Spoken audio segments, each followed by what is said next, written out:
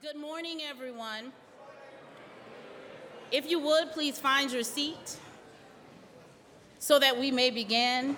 It is the 10 o'clock hour, and it is time for our King Convocation. Please take your seats and be prepared for a video that will show in just a few moments. But we want you to see it, and we want to start it with everyone ready. And so please do come in, find your seats. If there is a seat near you, please slide in so that people can have that. There are additional chairs down here as well. They will be putting additional chairs out along the backs. And there are still some seats on the bottom as well.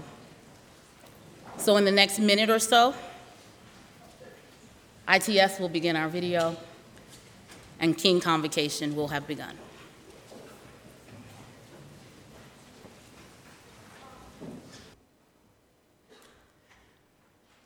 Now that he is safely dead, let us praise him.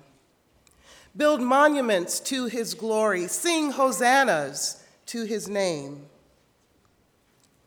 Dead men make such convenient heroes, for they cannot rise to challenge the images that we might craft from their lives. It is easier to build monuments than to build a better world.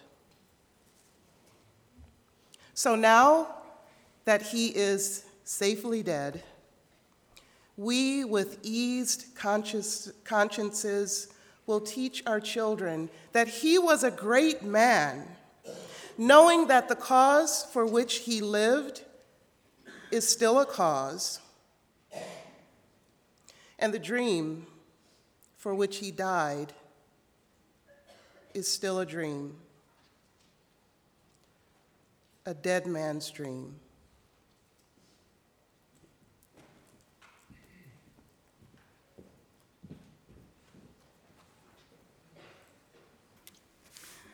Good morning again, everyone, and welcome to King Convocation 2019.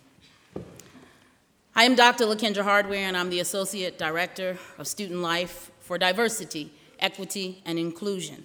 And I have the honor of being this year's featured speaker, and I'll be joined by two of our students. But before we get to that, I do want to take a moment to thank Dr. Regina for sharing that poem. I would like to also thank my colleague, Dave Kendall, for putting together that video. When we met to talk about the video, I shared our theme, I shared our vision, and we thought about what would we leave with you? How could we enter today and set the tone for where we wanted to go? King, the man, the motive, the movement, who he was and still is, who he was, who he is, why he did what he did. And so this is where we find ourselves on today. As our MLK committee was planning and thinking about where to go for this year, we came with a twist on how to do this. And the twist was to recast the vision of King, celebration here. Why the need to recast? Because I feel like too often we have bits and pieces of the story, but don't really have a full vision or view. To many, this happened so very long ago. It's been 51 years since his life was taken from him as he stood on the front lines of justice. 1968, April the 4th. It was only a few years ago that I really put that date in context with my own self. Seemed like a long time ago, such a long time ago. And then I put it in context with my age and the year that I was born. I was born in 1973. That was merely 5 years before I entered this world. And to be reminded that that's where our country was, that those pictures that you saw, those images that you saw, weren't as far back for me, and for many, some in the room, they are witnesses to seeing them play out on television, not as recordings. And so we come to recast the vision for the King celebration here at Goshen College. And we are grateful for the opportunity to do so. Third Monday in January, known and observed nationally as the National Martin Luther King Jr. holiday, signed into law by President Ronald Reagan in 1983. Many don't know that in 1969, January of 1969, Mrs. King really began the very first celebration honoring Dr. King. And it wouldn't be until 1983 that it would be put into legislation. And yet it would be another 3 years, 1986, before the very first national, well, at least the observance was there. Because it would not be until 2000 that every state would actually enact the National Martin Luther King Day. A lot happened to get us to that place. King said once that as long as poverty, injustice, and equality persist, none of us can truly rest. I stand before you and I think about that. How well are you resting in 2019? Are things looking good for you and yours? Or are you seeing the injustices around? Things that require us to speak out and to say more. The King Center in Atlanta, the birthplace and hometown of Dr. King, is actually known as the Martin Luther King Jr. Center for Nonviolent Social Change. We typically just shorten that to the King Center. It was established in 1968 by Mrs. King in order to educate the world on the life, legacy, and teachings of Dr. King. It was set to inspire new generations to carry forth his unfinished work. It was set to strengthen causes and empower change makers who are continuing his efforts today. I've got news for you on this very cold morning. There is unfinished work for us all. And so I have an opening invitation to you to do something with the work that still needs to be done. The life of Dr. King is out there for everyone to research. And in fact, I feel like at some point I'm going to just spend more time diving into his books and stories about his life and stories about his teachings and the speeches. But I'll give you a summary. You may hear it again as Terra tells us a little bit about the man, but I needed you to understand this man that we stand to honor on today, a Morehouse graduate. Morehouse is an HBCU, a historically black college and university located in Atlanta. It is an all-male institution. It is a very prestigious community. Dr. King graduated at 19 with his BA in sociology. He would go on to graduate from Crozier Theological Seminary in 1951 with his Bachelor of Divinity. In 1953, he would marry Coretta Scott. In 1954, he was called to pastor. The only church Dr. King actually pastored was located in Montgomery, Alabama, Dexter Avenue Baptist Church, now called Dexter Avenue King Memorial Baptist Church. In 1955, he would go on to have his first child, Yolanda. He would also have 3 more children after that, Martin Luther King III, Dexter, and Bernice. In 1955, this young pastor, new to his church, was called upon to be a figurehead, a leader. Go get the new pastor down at Dexter Avenue. I think he can help us lead this charge. And the Montgomery bus boycott had a leader. He will go on to do many, many things over the course of the next 12 years and 4 months for social justice and change. That's who he is. That's who he was.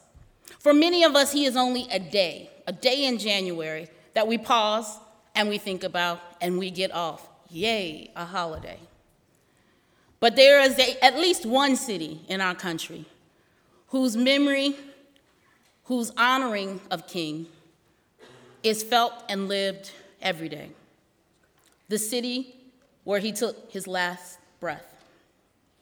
The story goes that Dr. King's last words on that balcony before he was shot were to a musician scheduled to play that evening at the event that they were going to, Ben Branch. And they say that Dr. King said to him, and I want to pull the words out to say it right. This is Jesse Jackson, Reverend Jesse Jackson, who was a young civil rights leader at the time. He says, Dr. King said to him, Ben, make sure you play Take My Hand, Precious Lord, in the meeting tonight. Play it real pretty. The last words he would ever speak on April the 4th, 1968, in a city in the South called Memphis, Tennessee. I've been there several times, but I only know the story told through pictures. We have one with us today who knows the story lived and breathed as her very own hometown. Terra Kincy is a sophomore, and she is here to share King, the man. Let us welcome Terra.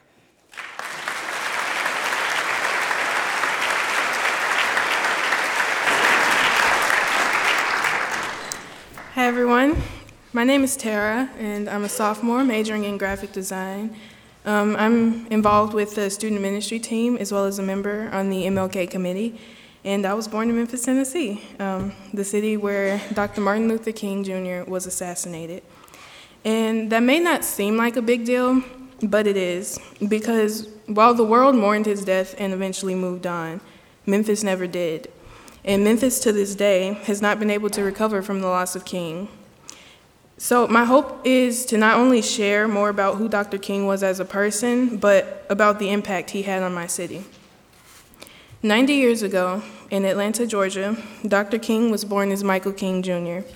This was the name he was referred to as from 1929, the year of his birth, to 1934, the year of his father's rebirth.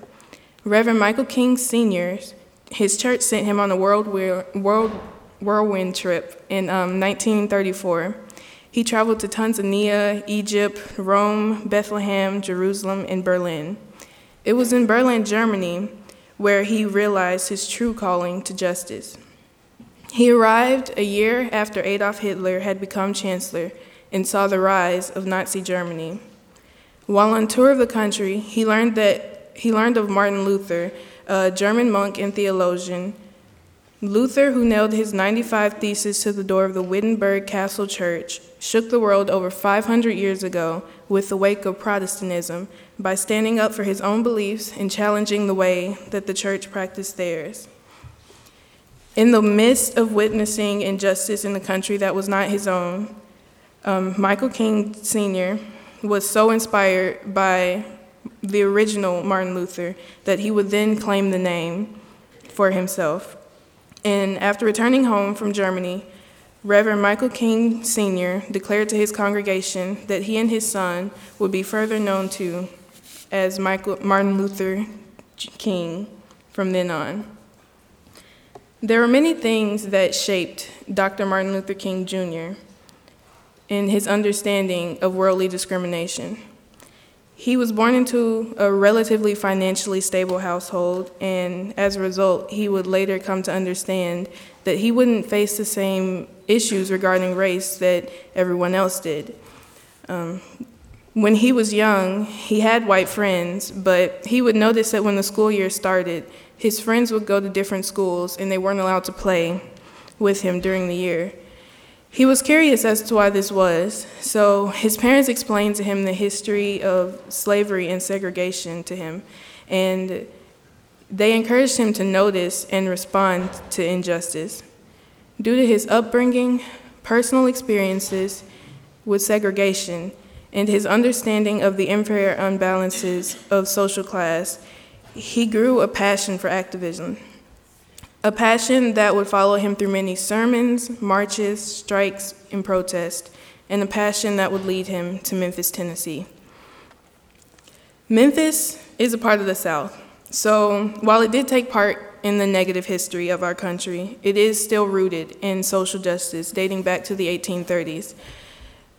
It was once a departure point for the Native Americans on the Trail of Tears, and it aided in saving several slaves in the Underground Railroad, having one of the two eastern termini routed to California. Culturally, Memphis had musical significance as well. It is known for jazz and rock and roll, with artists like B.B. King, Johnny Cash, Elvis Presley, and many more finding their homes in Memphis. So, what was it that brought Dr. King to Memphis? In less than a week, Dr. King would make 2 trips to Memphis. The first time being March 28, 1968.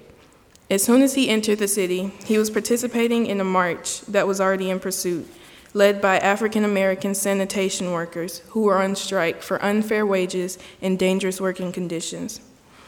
However, this visit was cut short due to the march ending in violence. Despite him having to abruptly leave, he did not give up on the city. A week later, on April 3rd, he returned to Memphis in hopes of leading a more successful march, and he almost didn't make it due to his flight being delayed by a bomb threat. And even thinking about this moment shows how brave and outstanding of a leader he was. His life was threatened within 1 week by one city, yet he returned anyway because he knew how much the city needed him. And unfortunately, Dr. King would never get to lead that successful march. The night Dr. King arrived to Memphis, he gave his final speech known as the I've Been to the Mountaintop Address. The next day, on April 4th, 1968, Dr. King was shot while standing on the balcony outside of room 306 at the Lorraine Motel, where he often stayed. Sadness ensued the nation as the mourning stages of Dr. King's life began. His assassination led to widespread uproar, causing the greatest wave of social unrest that the U.S. had experienced since the Civil War. Riots broke out all over the country, and these riots are now referred to as the King's Assassination Riots or the Holy Week Uprising. And when I went back home over break, I interviewed a few of my family members who had been in the city at the time of his death. And to quote my grandfather, he said Memphis was mad. The man who was finally going to bring justice to our nation was viciously murdered, and everybody wanted revenge. There was no specific person they could take out their anger on, so they took it out on the city. And usually you'll hear the metaphor going up in flames to describe an extremely bad situation that seemingly continues to get worse. So I want it to be understood that while I do mean what I'm about to say figuratively or metaphorically, I also mean it literally. When riots began to dominate the city, Memphis literally went up into flames. The burning of buildings alone resulted in $400,000 in losses. And this is not including vandalism and destruction of buildings that didn't result in fires. Still, the city has yet to fully recover economically from what took place nearly 51 years ago in 1968. Anyone who lives there and has experienced the aftermath of what happened will tell you, Memphis still has a long way to go. As a result of the fires, many were displaced from their businesses and homes. The Claiborne homes, the largest housing projects in the city, became home to many of those people. The money to cover the damages of the riots refused to go to Black neighborhoods. And for years to follow, there would be continuous strikes against the city for multiple social injustices. I can't find record of the exact year, but change didn't begin to happen in Black neighborhoods in Memphis until around 2010 or 2011, when the locally legendary Claiborne Homes housing projects got torn down. So, why do we celebrate Dr. King? Because he preached and lived a life of justice and peace. He remained faithful in his word to serve the Lord in this country by sacrificing his life on a daily basis. And because he raised the expectation for what equality and love is meant to look like in this country. Memphis, my city, is living in his legacy. Memphis isn't celebrating him one day out of the year. It's celebrating him every day, and it's mourning him every day. And to this day, it's still trying to move forward. It's odd how many of the world's heroes are slain or exiled or put in prison because their power poses a threat and because they speak of things that nobody else wants to. Too many of our nation's heroes lose their lives for rational thinking. So I guess dead men really do make convenient heroes. Because Dr. King died for wanting me and you to be able to live a life of justice, peace, equity, and love. Why does it feel as though the only way to see change is by seeing someone die? It doesn't have to be that way. I hope that we can continue to notice and respond to injustice, and I hope to live in a world that is one day able to wake up and open its eyes to all forms of discrimination. I hope that one day I can be who I want, you can be who you want, everyone can live in harmony, and no one has to die. Thank you.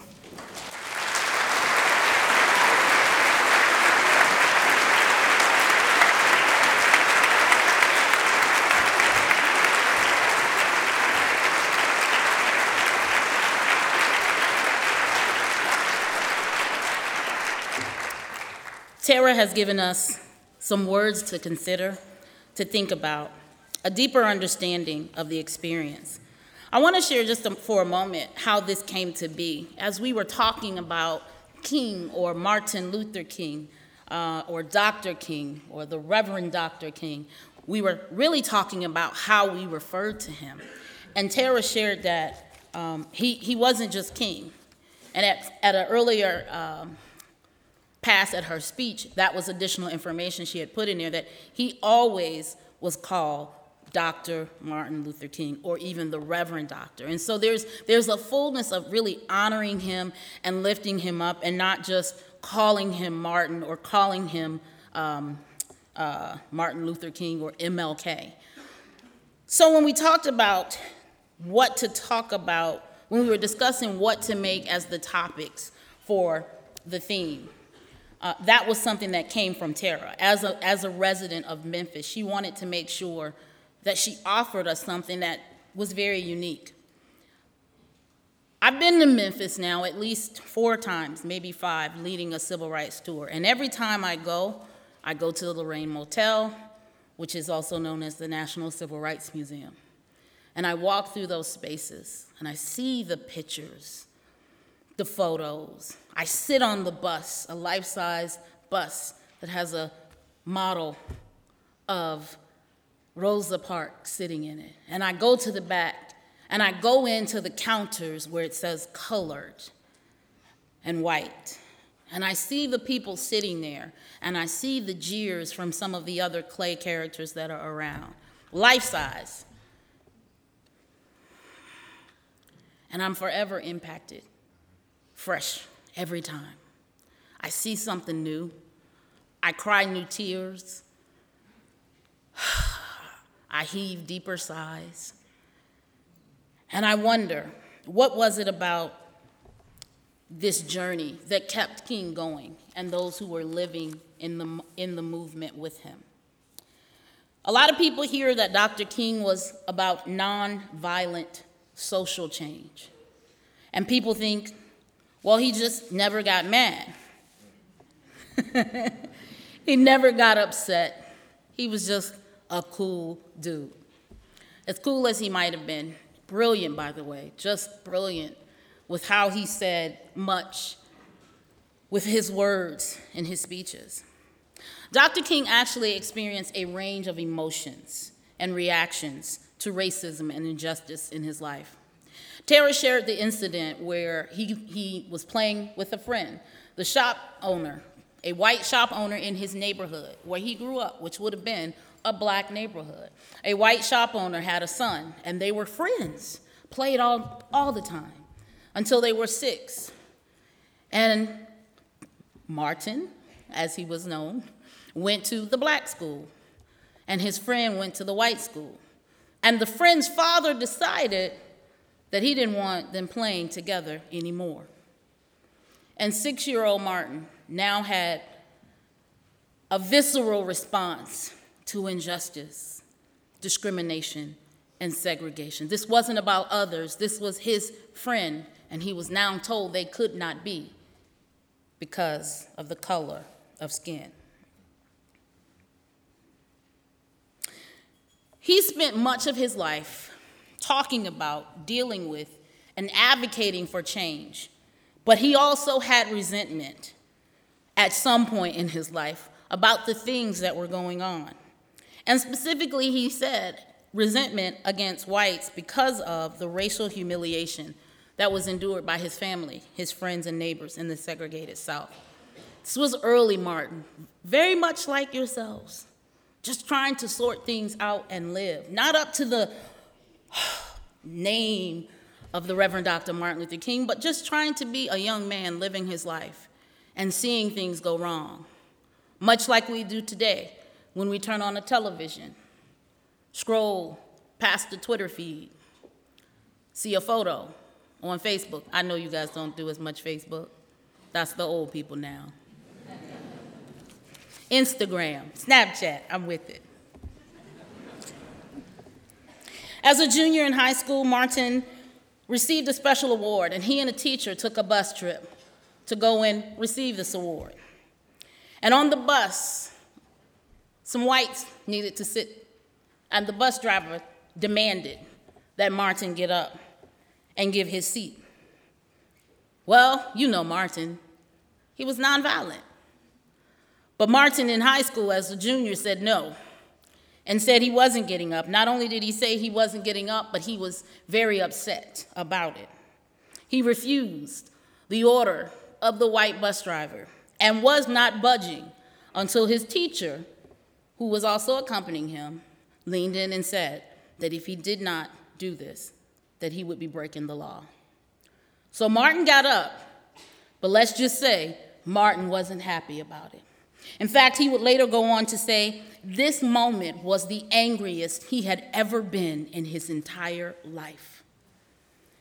Injustice sits with us, takes root, and can also spark change. He would go on to be arrested 30 times. Many internet sites say 29 times, but the King Center, and I'm going to go with the King Center's number. They did establish it. It is his family. They said he was arrested 30 times. His 13th arrest produced a little document you might have heard of. This arrest was in Birmingham, Alabama. He sat within a jail cell and used scraps of paper to write out the letter from Birmingham jail. This letter would call on the movement to pursue legal channels for social change. The movement, why is he doing what he's doing? Dr. King was involved in so many pieces, and in order for me to get the big picture that I could break this down to you, and I wasn't just spitting numbers at you and spitting names at you, which I can, but I want you to understand that it didn't matter if he was participating or leading the 1955 Montgomery bus boycott, if he was organizing the 1963 Birmingham campaign. You do remember what happened in Birmingham at a church called 16th Street Baptist Church. 4 little girls were in the bathroom before Sunday school and were bombed. But he would go on to lead changes. He would participate in the 1963 March on Washington for Jobs and Freedom. He would be active in the 1965 Selma voting movement, the voting rights movement. You might have seen something called the Bloody Sunday when they attempted to march and were literally beaten on the bridge in Selma. Having ventured that way and stood on the bridge, no moment can take away the images that the media has placed in our mind, for me. Dr. King would also be involved in the Chicago open housing movement of 1966.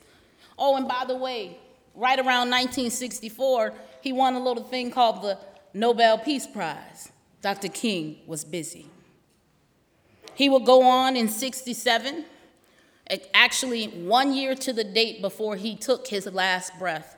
He would publicly oppose the Vietnam War and a little piece called Beyond Vietnam, A Time to Break Silence. In 68, he was active in the Poor People's Campaign. Why am I giving you all these things? To tell you that the range was wide for what he did. And you might say, well, what was it that he did? Why did he do what he did? How did he do what he did? The King Center shares what they call the King philosophy. This is the basis of what King did in all of his work. The King philosophy composed of these 4 quadrants: the triple evils, the 6 principles of nonviolence, the 6 steps of nonviolent social change, and the beloved community. These were all pieces of what Dr. King did in his everyday life. I've got work to do to study up on these, but I want to give you at least a snapshot of what they were. The triple evils, as King saw them, were poverty, racism, and militarism.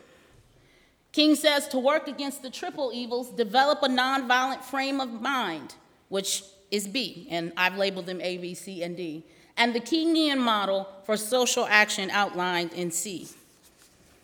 The triple evils.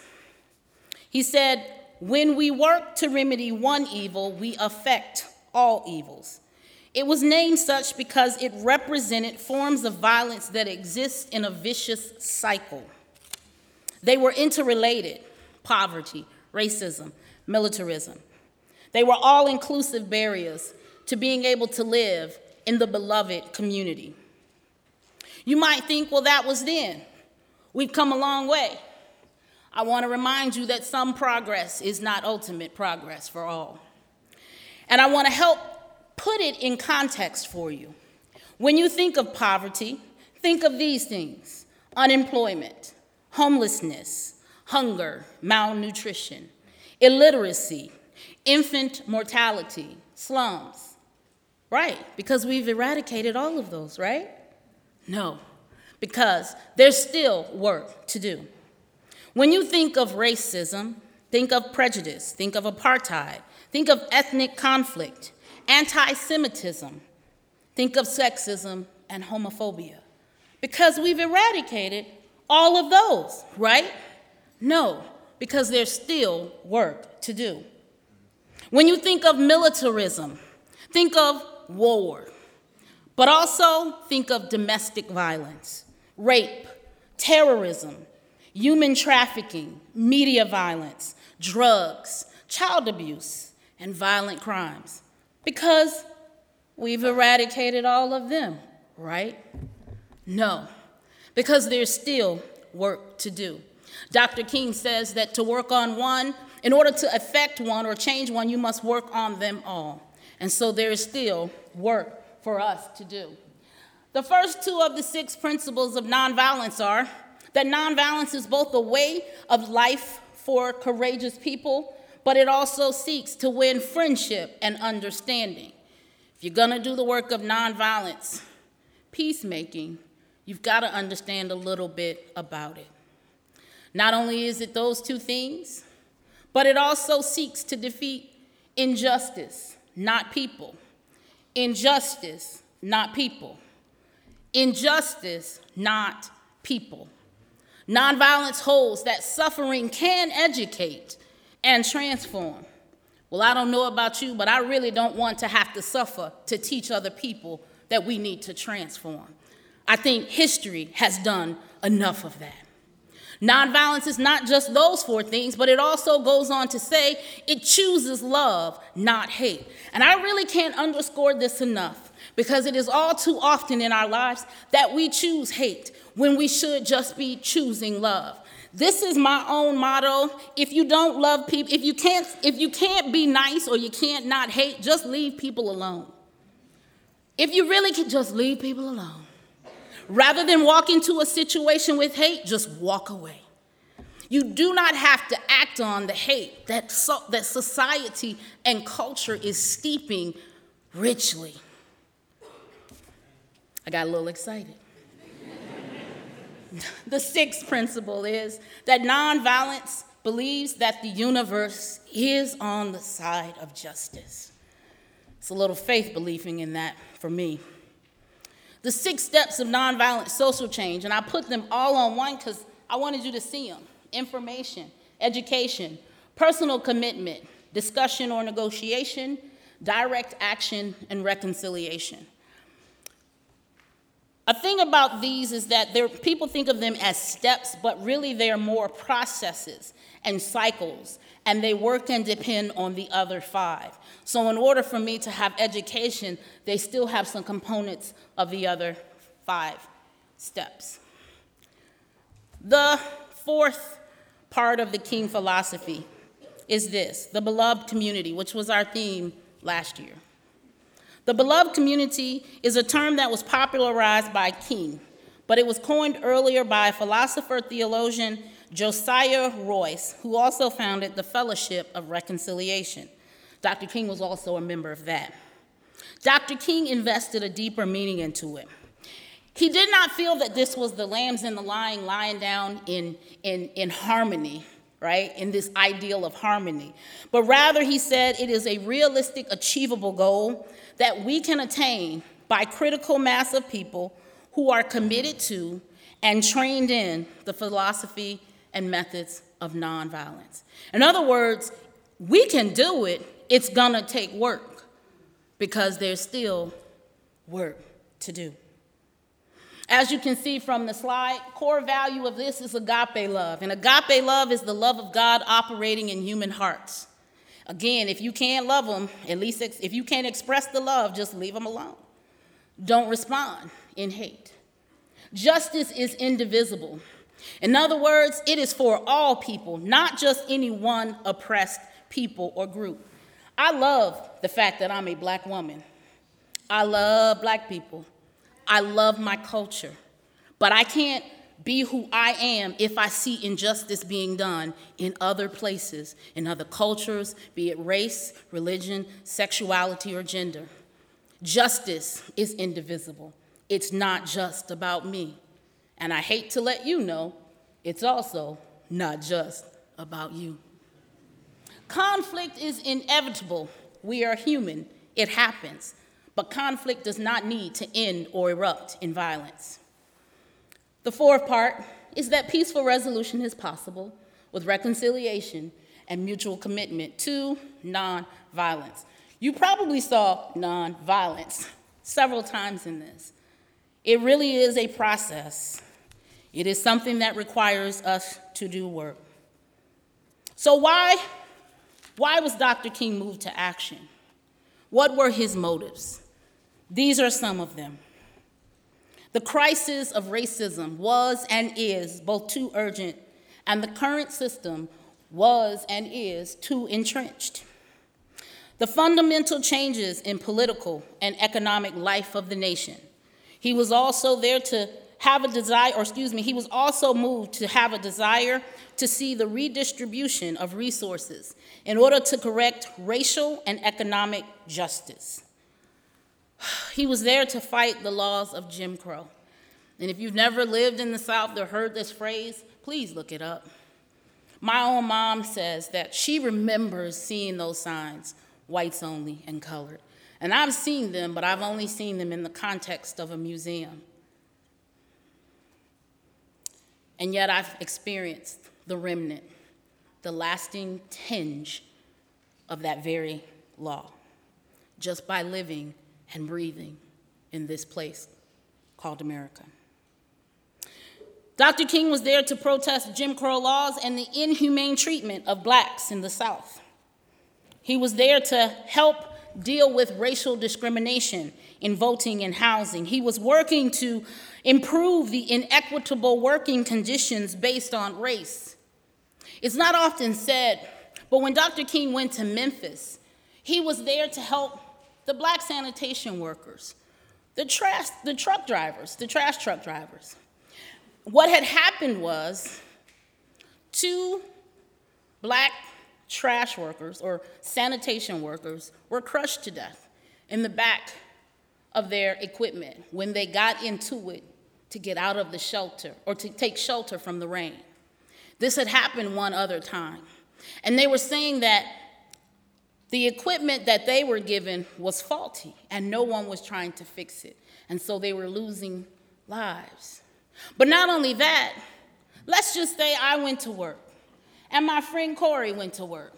And I don't know, this is Corey right here on this front row. She's probably like, don't use me as an illustration. I am a black person. Corey is white.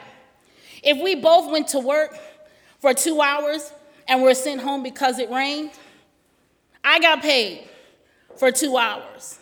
Corey got paid for a full day. Inequitable working conditions. Sorry, Corey. He was also there to deal with jobs and freedom, opposition to the Vietnam War. He was working for voting rights. Dr. King once said in song, as a 10-year-old, at the 1939 Atlanta premiere of Gone with the Wind, he sang a song with his church choir, and the words to the song were this: I want to be more and more like Jesus. If there's ever one that gave us a model for how to move things and change things and be with people and love people and share with people, it indeed is the person of Christ. And Dr. King, even as a young person, wanted to do what he could to model that. There are many reasons that he did why he did, but it boils right down to this: injustice anywhere is injustice everywhere. Our next speaker is Clinton Stroble, a senior here at Goshen College. And Clinton is going to help us hear about King, the movement.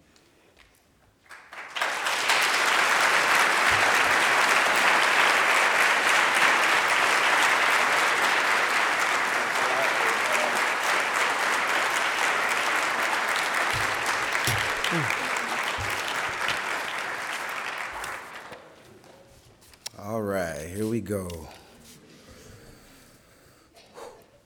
To President Stoltzfus, to the MLK Day Committee, to Goshen College faculty, staff, and to you students, good morning. I am Clinton Stroble, and this is my 4th year here at Goshen College. And I would like to first thank the MLK Day Committee for allowing me to speak before you today.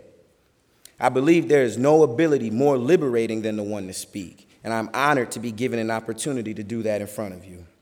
This being said, I'll finish introducing myself.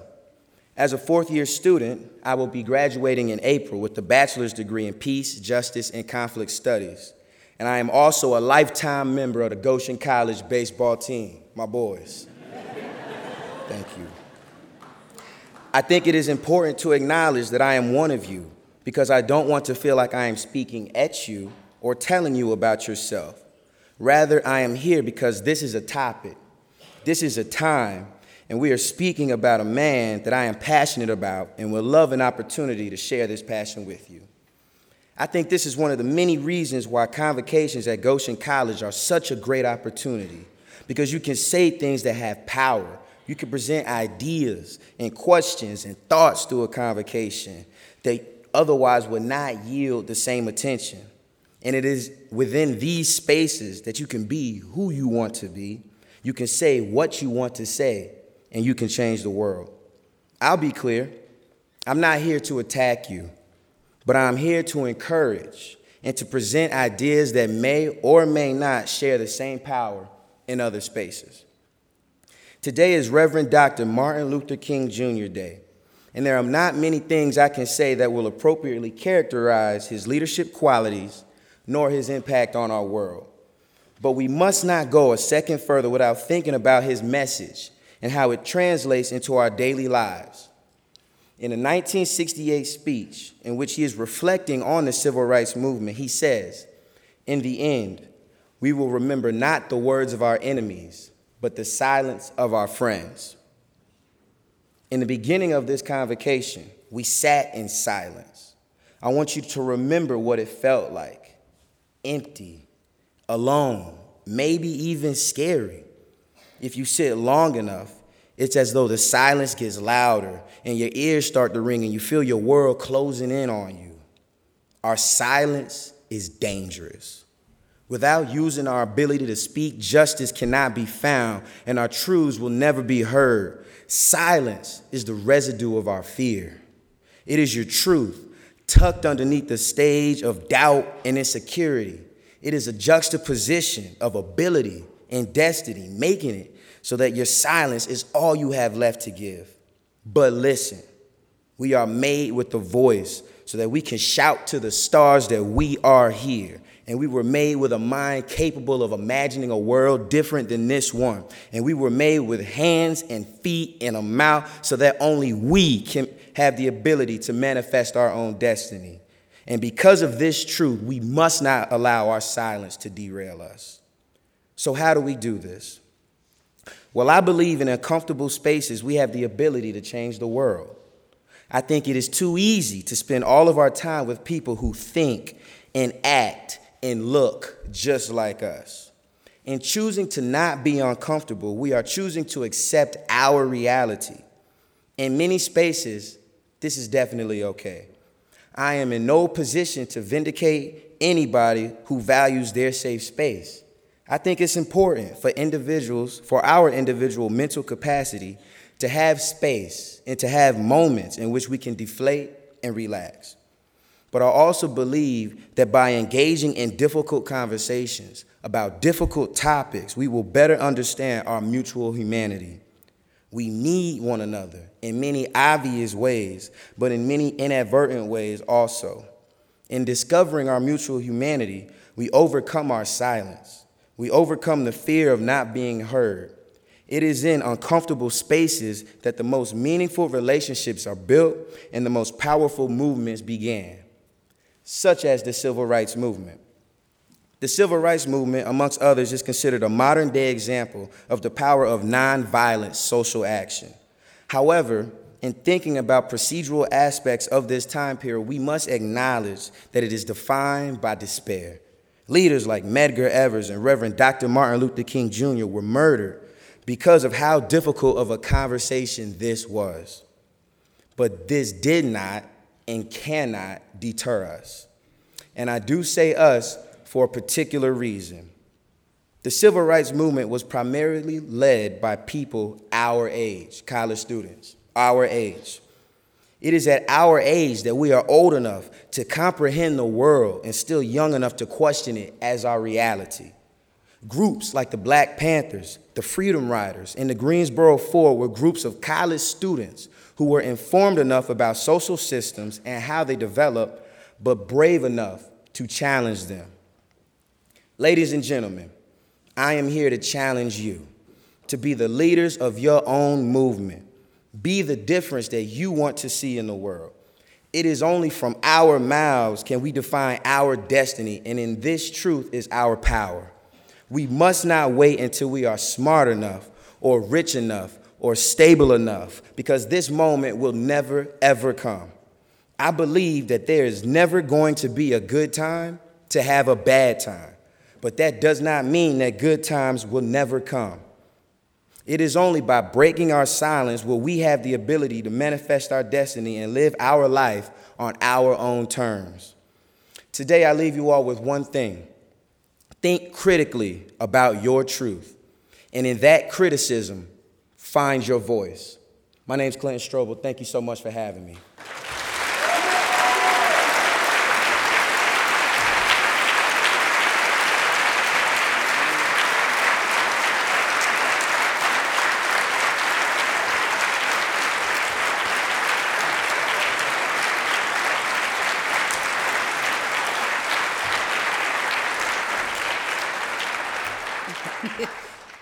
Amen. And the speakers took a deep breath. Right? Amen.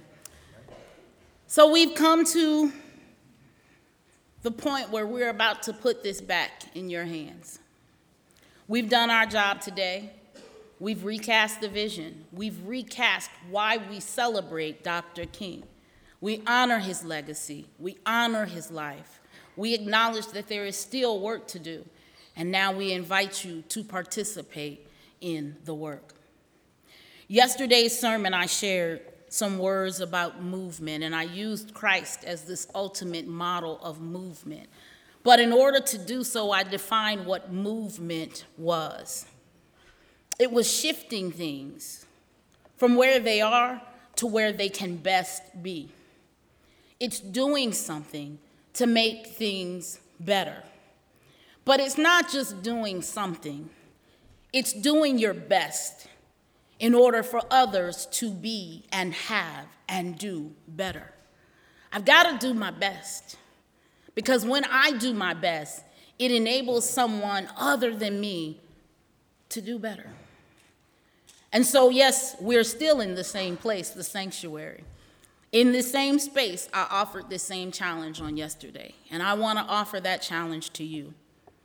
In 2019, will you do your best in order for others to be better? Now, I realize that we may not all think alike, have the same beliefs. We may not all politically align or religiously align. We may not all identify or agree with how others identify in their sexual identity or gender identity. But the reality is, you don't have to agree, you do have to respect. You do have to live out this thing called life in such a way that what you do and what you say does not cause detriment to someone else. And whether that's a casual moment of me ignoring someone or dismissing someone or taking a moment to speak against someone, or if it's something larger. And so you may be saying, well, what are we supposed to do about this? We want our convocation credit. We're going to come back and do something else. And what is it that you want us to do? I can't answer that question for you. All I can do is offer you the same challenge that Dr. King offered America and the world, humanity. I want to take the moment to say thank you to everyone who has been a part of this experience. It is not over for us. We still have some more things to come, but I thank each of you for participating with us, for listening, and even when it was uncomfortable, for having the moment of uncomfortableness or discomfort. I should have said discomfort. Sometimes you just go with the other word. Amen. Hallelujah. Just go with the simple word, discomfort. We have a couple announcements we're going to put up and let you know what our other events are coming up. So we still have left 2 breakout sessions. Now, before I say this, I want to ask, we have plenty of time. We gave plenty of time. It is nowhere near the 11:45 time we thought we would stop. So I just asked that everyone would stay and hear all of the announcements, and then we will dismiss at the end of that. This afternoon, please join us in the Koinonia room from 2:15 to 3:45 for breakout session A. It is merely a processing space, a time to come and gather with others and talk and dialogue and kind of think about where you are as you have participated with us. Perhaps you participated in the King Coffee House last night, or you're participating now in the Convocation, or maybe you were at the sermon, and maybe you want to help us hear what is going on in our thoughts as a community. Our second breakout session, also offered at the same time, is me in the movement. Me in the movement. The reality is there's still unfinished work to do. We all can do something. We all can up our game, if you will. We can do our best in order for others to have, be, and do better. And so that will be in the North Fellowship Hall, again from 2:15 to 3:45. Both breakout sessions are offered at the same time, and so you will have to make a choice which one you will go to, and you will be able to get Convocation credit for that as well. You'll get 1 credit for attending that. So that's our schedule for this afternoon. Tonight, we have our very final piece, and that is a prayer vigil. Originally, we wanted to do this outside, and I want to paint the picture for you, because there will be no candles inside the building. Amen. This is how you stay employed. Amen. Did you? Amen? Come on, amen. So it will be a prayer vigil instead of a candlelight prayer vigil. But the vision was this, that as the sun sets, 6:30, it starts to get dark. It's nice and dark. That you would see candles. And our student ministry team and our Black Student Union are working on this and have worked on this for us. But that the light would pass from one person to the other. Out here in Schrock Plaza, amen, right? I had to locate myself. And it would pass, the light would pass, and some words would be shared. And you would see the light in the dark. You would see the light spread and get brighter and brighter until we all were standing, surrounded by darkness, but holding the light. And we would share in the candlelight vigil together, and then we would process into a building of learning and education, still with our candles lit till we got to the door, and that's when we would extinguish them. And so we're still doing the vigil, but I want you to hold the mindset of what that image would look like. We invite you to join us at 6:30 p.m. in the Intercultural Student Space located in WISE 108B. We thank our BSU, Black Student Union, and our SMT for working on that, and that's our student ministry team, for working on that together for us. That will be our final event of King Celebration 2019. And so it is up to me to say some thank yous. I want to say first and foremost thank you again to the King Coffee House Committee that worked on that, to Dr. Jessica Baldanzi, to Terra Kincy, and to Aaliyah Bird, and to our wonderful students who shared and poured out, to Dr. Ann Hostetler, who coordinated our guest artist, our guest poet, Tiana Clark. Let's give them a hand clap of appreciation and celebration.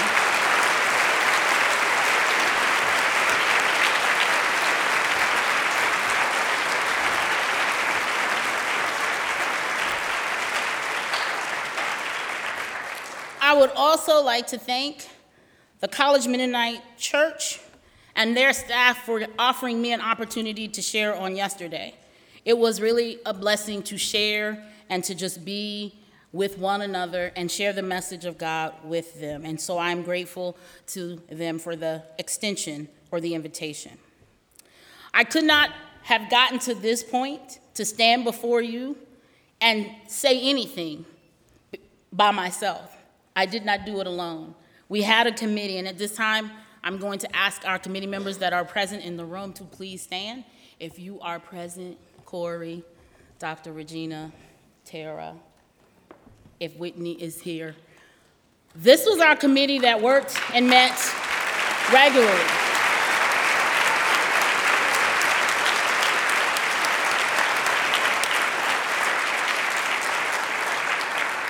I asked them to stand because that's not very many people. It's not a lot of people, but it was a lot of thinking, a lot of prayerful reflection, a lot of trying to create a program that met the goals of recasting the vision, but also offered us something to chew on as we go forward. So thank you again to the MLK Committee. To our president, Dr. Rebecca, I thank you so much for the opportunity to stand and to share, to have gifted us with the space, the platform, the resources to make this happen, and just for your offering words that kicked us off on Wednesday with our special convocation. So thank you to you for that. To our dean, I saw him, there he is. To my dean, Dean Gilberto Perez, thank you so much. This has been a wonderful opportunity for me because I always felt the support of this man right here for going forth and changing up things. Wait, we're going to change it up a little bit. Do what you need to. And he really gave us the freedom to do that. And I don't know about you, but I need you to understand, for me, how freeing that was to be able to go into this and really say, God, what's the vision? And know that there was support for that. So thank you so much.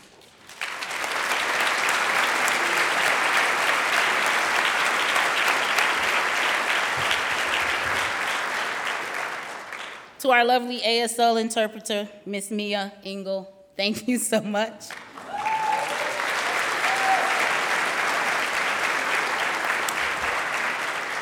She did it unscripted, bless her heart, amen. So thank you so much for that. To our ITS media staff, thank you for making sure everything happened all weekend and last Wednesday as well for us. Thank you for all that you have done. To AVI, to our events office, and to ComMar, we thank you for helping us get to this space. I generally should not have started thanking people because I always wonder if there's someone that I'm forgetting. If I have left you off and you have offered support, please charge it not to my heart, but merely to the point of I shouldn't have started listing off all the names in the first place. But most importantly, thank you to you all for participating with us. And at this point, I would like to ask you all to stand.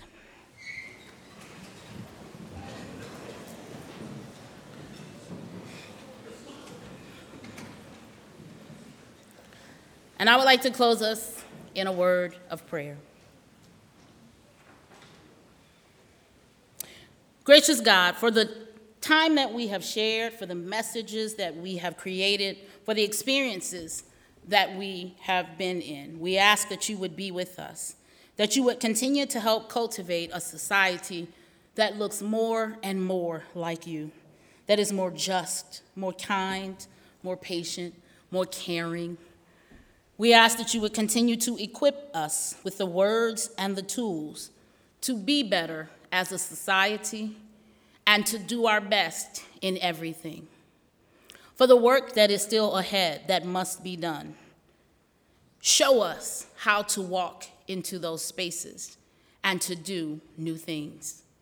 Show us how to help add to a more just society, a peaceful society, building the beloved community. We ask this, needing your strength, your guidance, your wisdom, your light. We ask this in Jesus' name. As we say together, amen. This is concluding our convocation. You are released to lunch, and we hope to see you back at 2:15 in the Koinonia room or the North Fellowship Hall.